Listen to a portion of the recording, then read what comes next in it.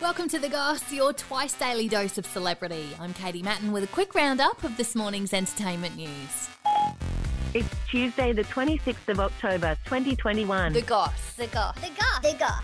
The Goss. The Goss.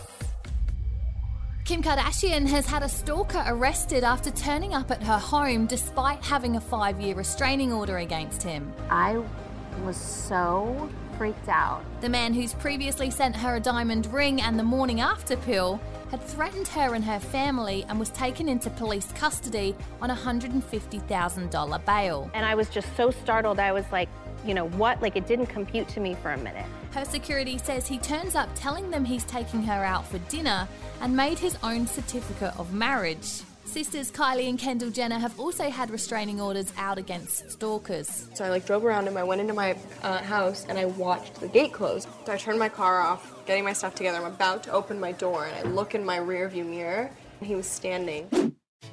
George Clooney is completing his 2-week COVID quarantine after landing in Australia in a luxurious house with chefs, waiters and housekeepers. Well, look, first of all, we only have one nanny. The 60-year-old actor, his wife and twins were spotted on the New South Wales south coast after landing at Sydney Airport on Friday. This kind of goes back to lifestyles of the rich and famous. Nobody wants to hear anybody who has a house and has space and air and a job and doesn't have to worry about food. George is in Australia to film new romantic comedy Ticket to Paradise alongside Julia Roberts, which will shoot in Brisbane and on the Gold Coast. We should all remember we're going to get through this. It's been a shit year. And Paris Hilton has said she wants Britney Spears to perform at her wedding via video link.